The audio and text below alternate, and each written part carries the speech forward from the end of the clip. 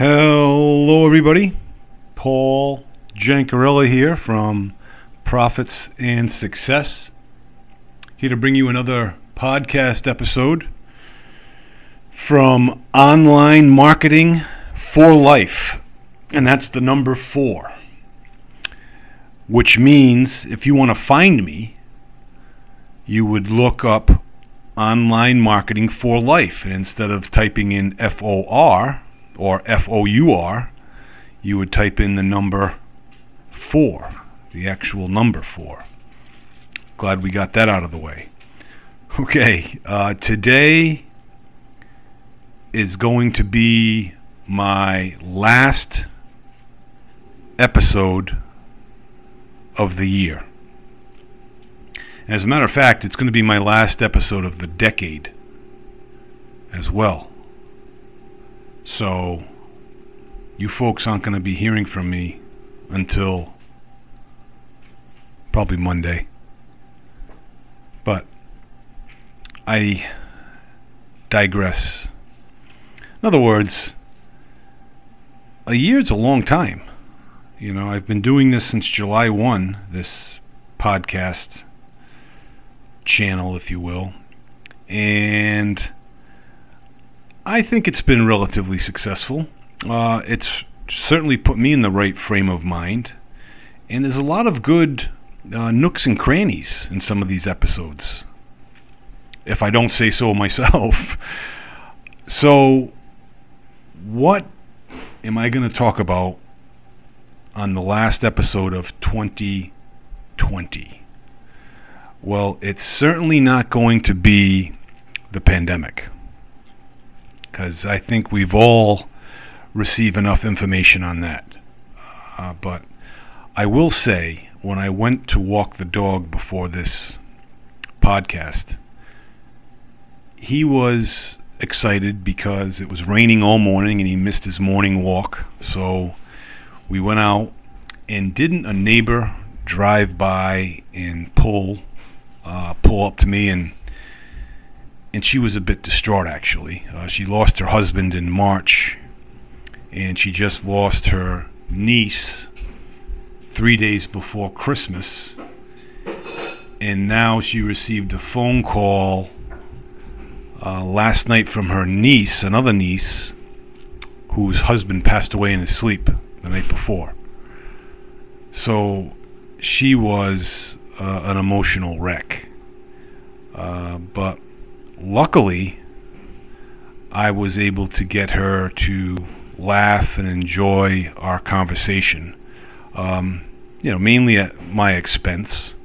One particular issue was the dog Dugan, my baby. He's getting old. He's 10. He doesn't really fuss. I'll chit-chat with someone for 10 minutes. He'll just stand there. Well, today, he wanted to get going. He was tugging at the leash. So finally, I walked around her car, and I let him off the leash. And, he's usually pretty good. And he was sniffing the trees in the woods, and that's where he usually goes to the bathroom. So he was over there sniffing and everything. And as I was talking to Mary, my neighbor, I saw Dugan the opposite way down the street in the neighbor's yard. And I said, don't tell me. And if there's a lawn you do not want to poop on, it's that lawn. Well, because he's just so, the neighbor who I'm very friendly with, James, he's just very conscious of a pristine lawn. His lawn is basically on the cover of Scott's fertilizer, for crying out loud. So next thing I know, I see Dugan squatting, and I'm like, no, is he pooping? And I said that to Mary, and she starts laughing. She's like, oh, he certainly is. I said, Mary, that's the neighbor that does. She's like, I know exactly who it is. And I said, oh, boy. She's like, do you have a bag? I said, yeah, I have a bag. And, I have one in my inner pocket or whatever. So it was basically Dugan's way of flipping me the bird, saying, hey, listen, you're going to talk forever. I'm going to do this. When he certainly could have gone to the bathroom right where he was sniffing, where most dogs, most times he goes. But I just thought it was comical, and it was good because Mary got a great chuckle out of it. She actually got a good laugh. It was a hearty laugh, and laughing is so darn therapeutic, especially when you're suffering from anxiety, stress, mourning, grieving.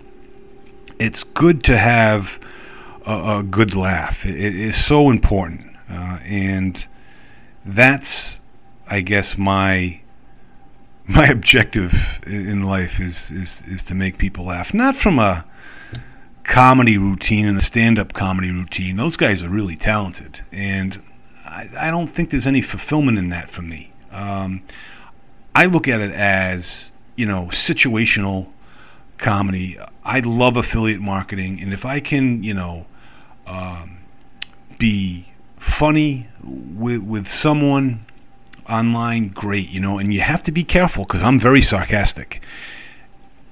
I will say something sometimes and I won't put LOL next after it or ha ha ha. I want to see how they react to it, and sometimes people get a little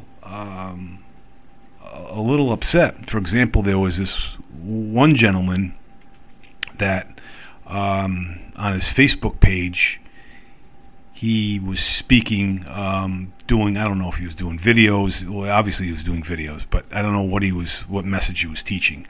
But he was very confident and very comfortable in front of the camera. And his message to me was, did you check out my profile? And I said, I certainly did. I can see you're very camera shy. And you would have thought I truly meant that. He's like, I'm not camera shy. I'm very confident in front of the camera. And he went on and on and on. I'm like, oh my goodness gracious. I said, LOL. I said, obviously you can't tell I was joking. He's like, no, how can I tell you're joking? You can't tell that online. So, and the thing is, I didn't let it be irritating, and I apologized to him, and we actually became friends. But, he's one of those people that always has a chip on his shoulder, is looking to not so much pick a fight, but, looking to see the scuff in the carpet as opposed to the beautiful carpet, and some people are that way. I am occasionally. I know very well I'm listening to personal development, and as I'm listening to that personal development, the guy quotes a wrong pope that actually never existed, but it was a simple mistake. And I focus in and hone in on that, as opposed to the message itself, and so I consider myself a positive person, and I do it sometimes. So, it's a common thing.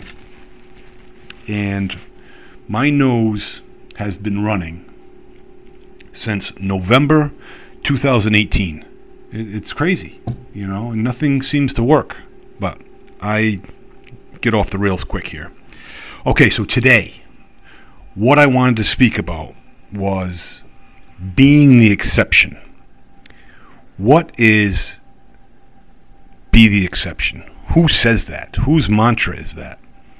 Well, if you are a fan of Darren Hardy and his daily email video, Darren Daily, you will know that that's exactly his mantra, is to be the exception. Matthew Kelly, who is a very prominent speaker, entrepreneur, and passionate Catholic, he has a mantra of be the best version of yourself. And I try to emulate their message. And, we can't incorporate everything all at once. You can't shove the whole bowl of cereal in your mouth at once, but, spoonful at a time, right, is still enjoyable. And that's what we need to do when it comes to personal development and healthy mindset. Just the same way as anything else that we're learning, whether it be affiliate marketing, e-commerce, email marketing, copywriting, whatever it may be regarding online marketing, and one spoonful at a time. That's the way to do it, and it gets done. Now, again, I don't want to shovel the driveway with a spoon. I'd like to get the driveway, cleared off as much as I can when it snows. So you graduate to bigger and better things in a certain respect. So, with that said, today's Darren Daily was Chris's, I forget Chris's last name, who works for him. He is one of the few males, if only male, that works for Darren Hardy. But his favorite episode revealed around that. And let me just grab something real quick. Sorry about that. I had to grab a drink of water. I was getting a little parched, This late in the year, 31st of December, you get parched, Anyway, so the favorite favorite episode of Being the Exception, Darren Hardy is saying, listen, those that want to be the exception are the people that I want to be part of. I want them to be part of my group, We all should want to be the exception. Do things that other people aren't willing to do. Don't be part of the norm. Be part of the unnormal, if that's even a word. But he says all achievers are created equal. And I truly believe that. I struggled with it probably the first, 25 years of my career. I was in the insurance business, and I just didn't find or feel that entrepreneurial spunk or gift.